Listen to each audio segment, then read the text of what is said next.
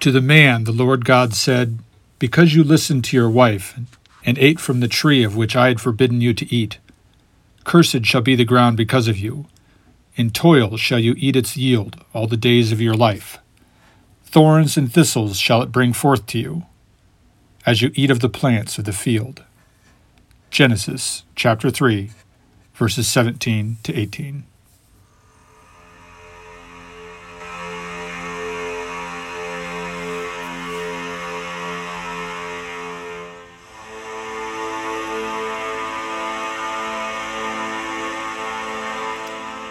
It is 10,000 BC.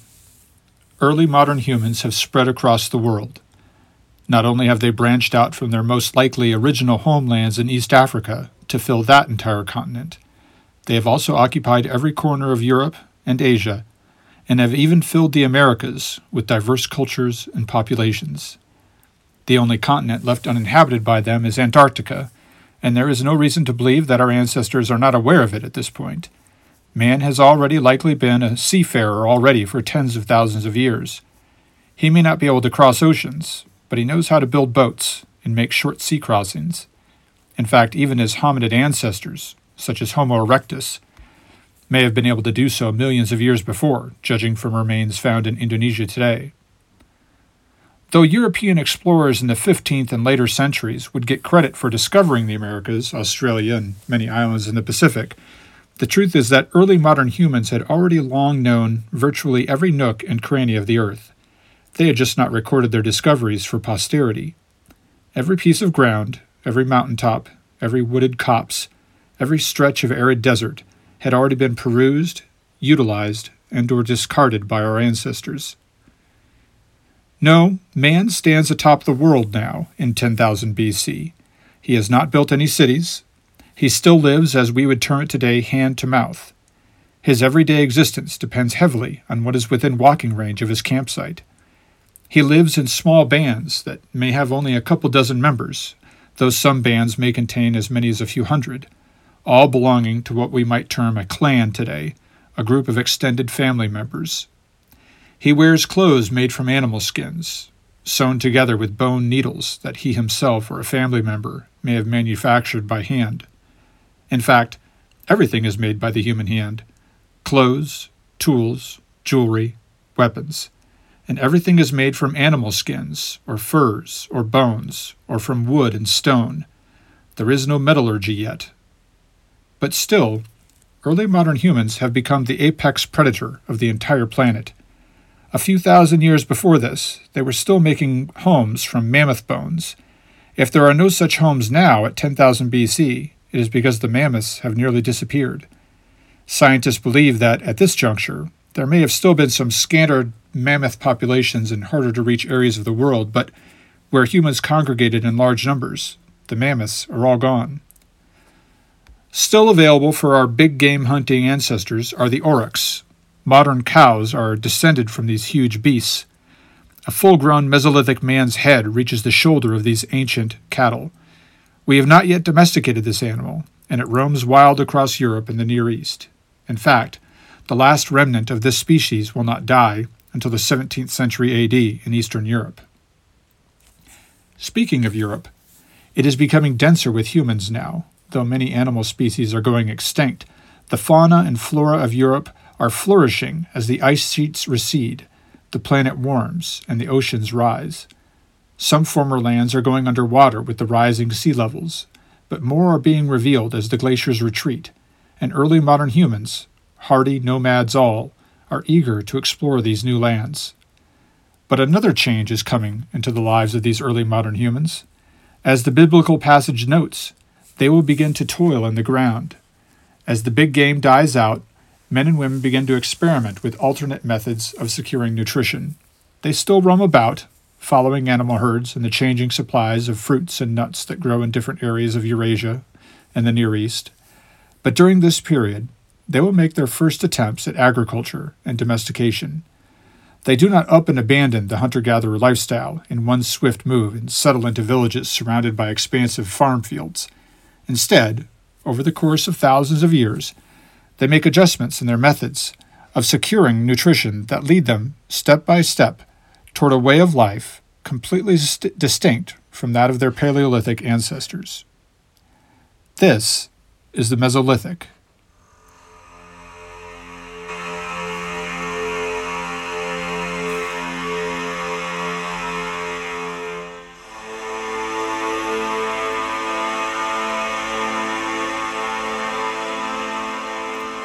The term Mesolithic is somewhat controversial. There is a widely accepted division of the human prehistoric past into three ages: the Stone Age, the Bronze Age, and the Iron Age. The Stone Age has furthermore been divided, since 1865, into two segments, the Paleolithic and the Neolithic. The Paleolithic was the Old Stone Age, the most distant past of our human history, whereas the Neolithic was that period immediately prior to the establishment of cities and the beginning of recorded history. The Paleolithic itself was also split up into Lower, Middle, and Upper Paleolithic. The Lower Paleolithic corresponded to the lowest or oldest portions of a dig at a specific site. The Upper Paleolithic was the period of the Old Stone Age closest to the present. The Neolithic, then, in this old scheme, followed after the Upper Paleolithic, and there was no recognized period between them. By the mid-20th century, though, researchers began to recognize a distinct transitional period from the Upper Paleolithic into the Neolithic, a period lasting several thousand years and in which men produced tools, textiles, and art of increasing sophistication and lived differently than both their Paleolithic ancestors and their Neolithic descendants. The period is referred to by some as the Epipaleolithic, referring to the layer in a dig that is immediately on top of the Paleolithic, but before the Neolithic. For the purposes of this podcast, I will stick to the term Mesolithic and accept it without discussion of any remaining controversy about its use. However, it should be noted that the Mesolithic occurred at different times in different regions of the world. In some regions, it is not recognized to have occurred at all. Furthermore, there is great overlap with the two periods of the Stone Age which bookend it. Again, for the purposes of this podcast, in which we are focused primarily on the history of the West and initially in the Near East, we will think of the Mesolithic as beginning sometime around the year 15,000 BC and lasting until 5,000 BC. While this podcast tries to present things in chronological order, the scientific community that studies the Stone Age often views things through the lens of the Neolithic. For that reason, the Mesolithic is frequently seen as something not yet Neolithic, rather than viewed strictly as a development with its foundation in the Paleolithic. Yet I think it is important to see the Mesolithic in this latter fashion. Mesolithic man did not know that the Neolithic was coming, and he did not look forward to it. The developments and advances of the Mesolithic did not have the Neolithic in mind. Instead, all progress during this transition was spurred by already existing issues with man's immediate and changing environment.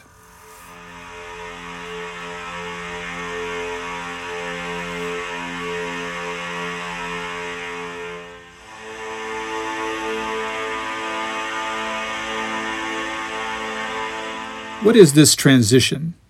What specifically made anthropologists cast away a long-held and useful arrangement of the Stone Age in exchange for this new and difficult-to-define period? There is no doubt, especially in looking at the evidence found in Europe and the Near East, that man's way of life begins to change during this period, without immediately taking on the characteristics of a Neolithic lifestyle. Paleolithic man used large tools and weapons. They were designed, most likely, to take down the big game that was available and to turn their hides and bones into useful materials. This was discussed in a previous podcast.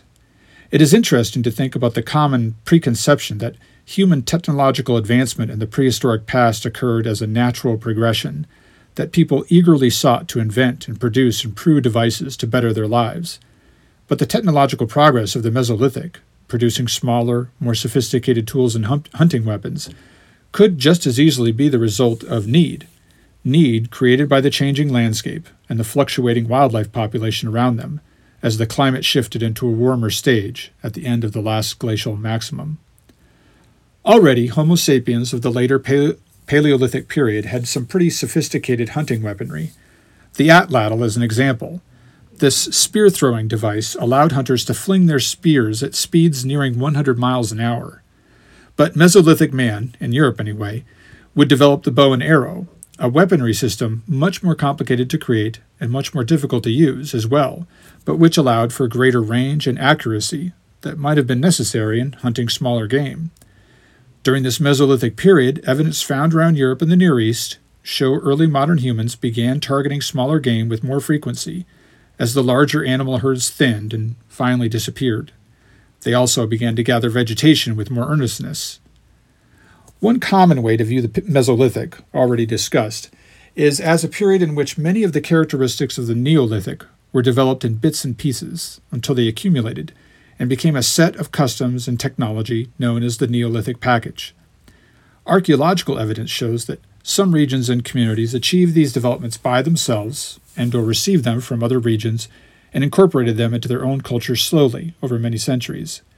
There is also evidence of Mesolithic communities existing alongside Neolithic peoples for long periods until they, too, adopted the Neolithic package in one generation. Basically, during the Mesolithic period, especially in Europe and the Near East, early modern humans began to adapt to the changing world around them. With big game, such as woolly mammoths and mastodons, increasingly rare until they were all gone, men changed their tools and weapons to better target newer and smaller game. While there is plenty of evidence that earlier Paleolithic man also hunted small game, he preferred to hunt big game, and this makes sense. As long as the big game was there for the taking, it was a better payoff for your efforts. A clan of related men could work together to track and kill something like a woolly mammoth, and their families could live for a long time off of the meat from that one kill, while the women and children gathered nuts, berries, and other vegetation to garnish their meals. Only when such a resource was exhausted, or otherwise not available, would anyone try tracking and killing something else, something which might require more accuracy and effort and result in less payoff, such as a common deer. Mesolithic man went through the same evolution as it became more difficult to lead a traditional life. He had to focus on hunting different animals and gathering the same resources more intensively, and also began to consider other vegetables food sources.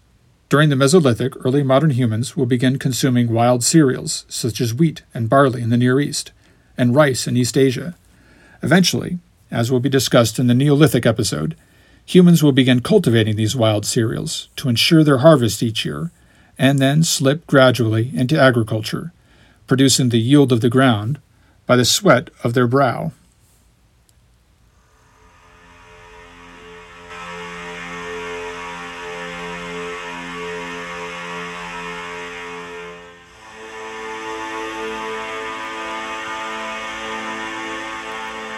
There are some preconceptions about Mesolithic man that should be cleared up. Mentioned previously is the idea that hunter-gatherers transitioned to a more sedentary agricultural way of life because it was naturally perceived to be more advantageous, that hunter-gatherers were poor, starving specimens of humanity that turned to agriculture to save them from a brutish, resource-impoverished way of life. Nothing could be further from the truth. Mesolithic humans were healthy, strong, and intelligent. They had to be, in order to live as they did, making their own clothes and tools, living off the land, tracking game, sleeping in temporary huts and shelters that they built themselves, and just generally surviving in the wilderness. Physically, they would most likely have been superior specimens to the average agriculturalist humans of later eras, who got less exercise and less animal protein in their diet. Again, we see that the reason for transitioning into an agricultural lifestyle, which virtually every human culture did over the course of time, was not so straightforward. It was not simply an embrace of progress or lifestyle improvement, though this latter motivation may have come into play later, in areas where Neolithic and Mesolithic communities lived side by side. No, Mesolithic man essentially slid into the Neolithic, that is, into a way of life increasingly dependent on the cultivation of crops and the domestication of animals by way of necessity. We can only speculate, but perhaps the idea of settling down, of not moving around so much, of securing a reliable source of food in the form of grain or herds of domesticated beasts, perhaps this idea simply attracted men and women of that time as a less taxing existence might attract us today, as it attracts people who grow older and desire to leave behind more active occupations for something more sedentary, something safer. There would have been many other potential attractions to increase the amount of time spent in one place as well. Children could be more safely born and cared for while staying in one place. If you have raised a child, imagine having to do so again while constantly on the move. If given a viable option to remain in one place while you raised the child, you would probably have taken that opportunity. But still, we do not know for certain why this transition occurred at all. During the Mesolithic, early modern humans in Europe and the Near East began to experiment with interruptions to their nomadic way of life, with archaeological evidence showing some communities spending longer and longer in one particular area, perhaps making forays into agriculture and protecting lands that provided steady crops of fruits and grains. Perhaps they made the first attempts to trap herds of live game in box canyons and other geographical cul-de-sacs, and live off periodically and much more easily hunted animals. Perhaps the transition into the Neolithic also simply became the path of least resistance for some communities, as they began to appreciate the increased security of a periodically sedentary life and started to consider the benefits of just remaining in one place.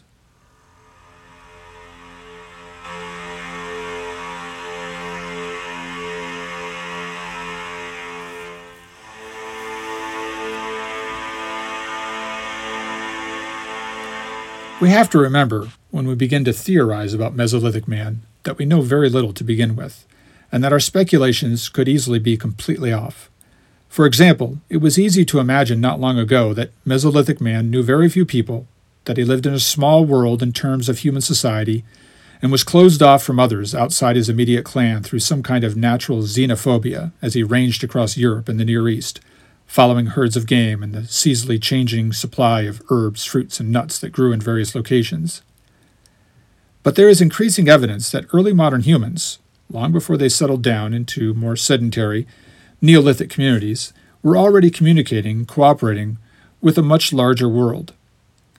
For example, there is a TED Talk on YouTube about symbols and signs found across Europe that date back to the Mesolithic, and even tens of thousands of years earlier. These symbols are carved into stones around Western Eurasia and do not appear to be expressions of art, as most cave paintings most likely were. Instead, they seem to be a way of communicating between different groups of people, since the same symbols are found spread across thousands of miles and are used consistently for thousands of years. No one yet knows what any of these symbols mean, and they are definitely not writing as we think of it. There is no evidence that any actual sentences with grammar and syntax are being written. Instead, these symbols may have been guides or warnings. They could be territorial markings, clan insignia, route markers, even signposts telling travelers what lay ahead, such as a water supply. If you watch the video, it is interesting to note that one of these ancient symbols, carved into rocks by our ancestors tens of thousands of years ago, is the pound or hashtag symbol. It is not known why people used these markings back then. Presumably, it was not to launch Twitter campaigns.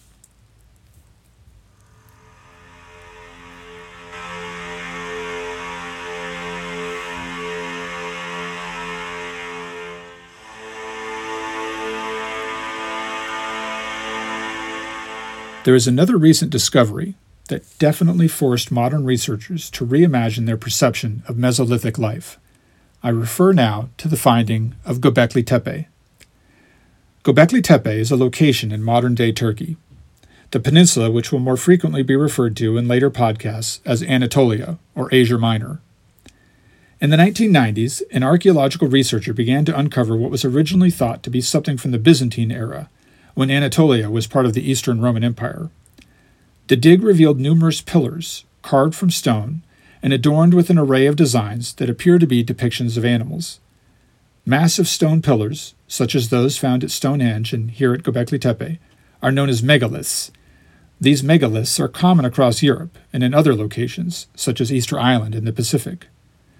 What is so unique and surprising about the megaliths found at Gobekli Tepe is their age. Excavators date the first erection of the pillars to have occurred prior to 9000 BC, over 11,000 years ago.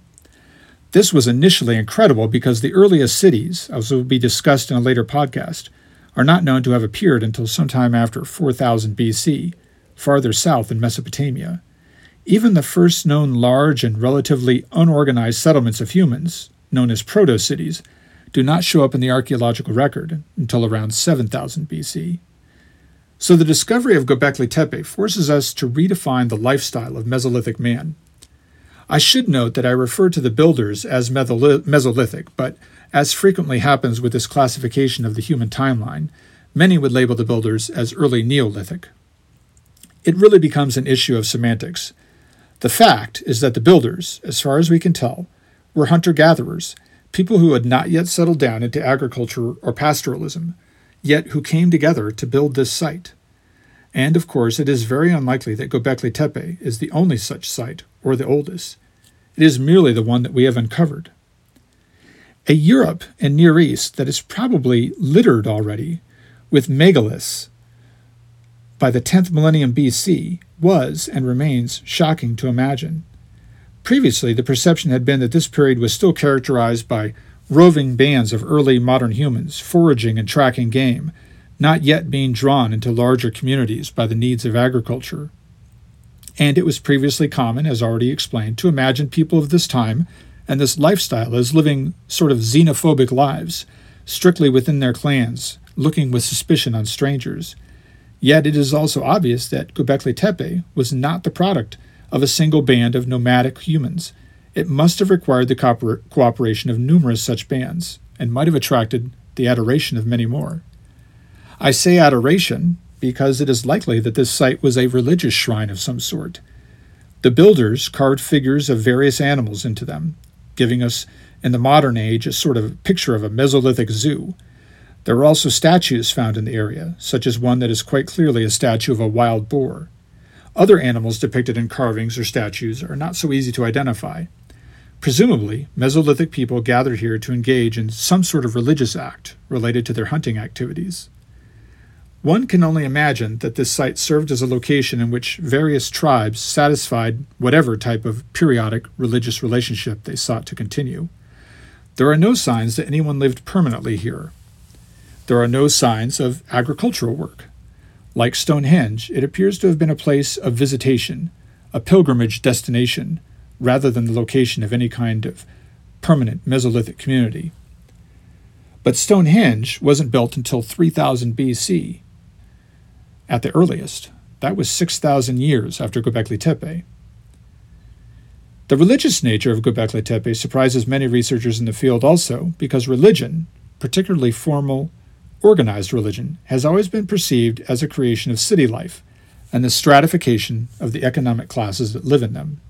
It shocked many experts to see that humans possessed such religious inspiration in this time period that they would undergo great sacrifices to erect a structure related to their communion with the spiritual world. How and why would such people, hunter-gatherer types, dedicate so much effort to a task that would not result in the acquisition of food, water, or some other resource? We will not have the answer to the mystery of Gobekli Tepe anytime soon, and it is likely that the origin and purpose of this structure will remain mysterious for all time. What type of interaction with the divine did Mesolithic men and women have here? Was it mere adoration?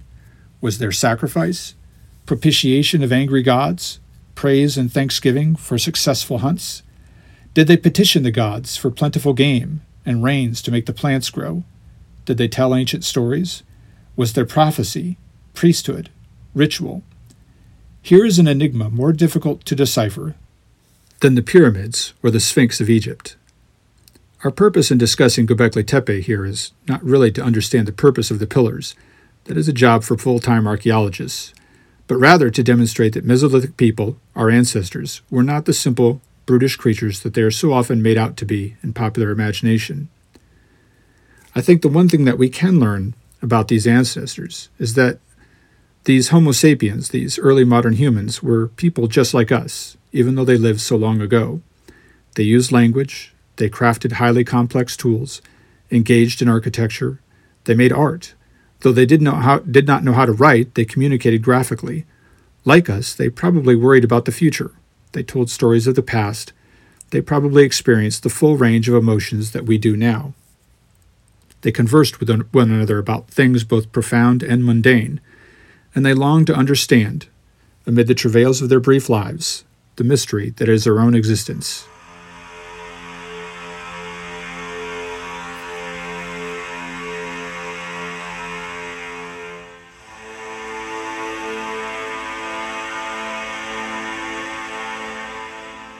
In the next episode, we will examine how Mesolithic humans came to develop and adopt the set of practices, customs, and technologies known as the Neolithic package. And we will continue down this long and winding road to Western civilization. Until then, thank you for listening to the Western Traditions Podcast.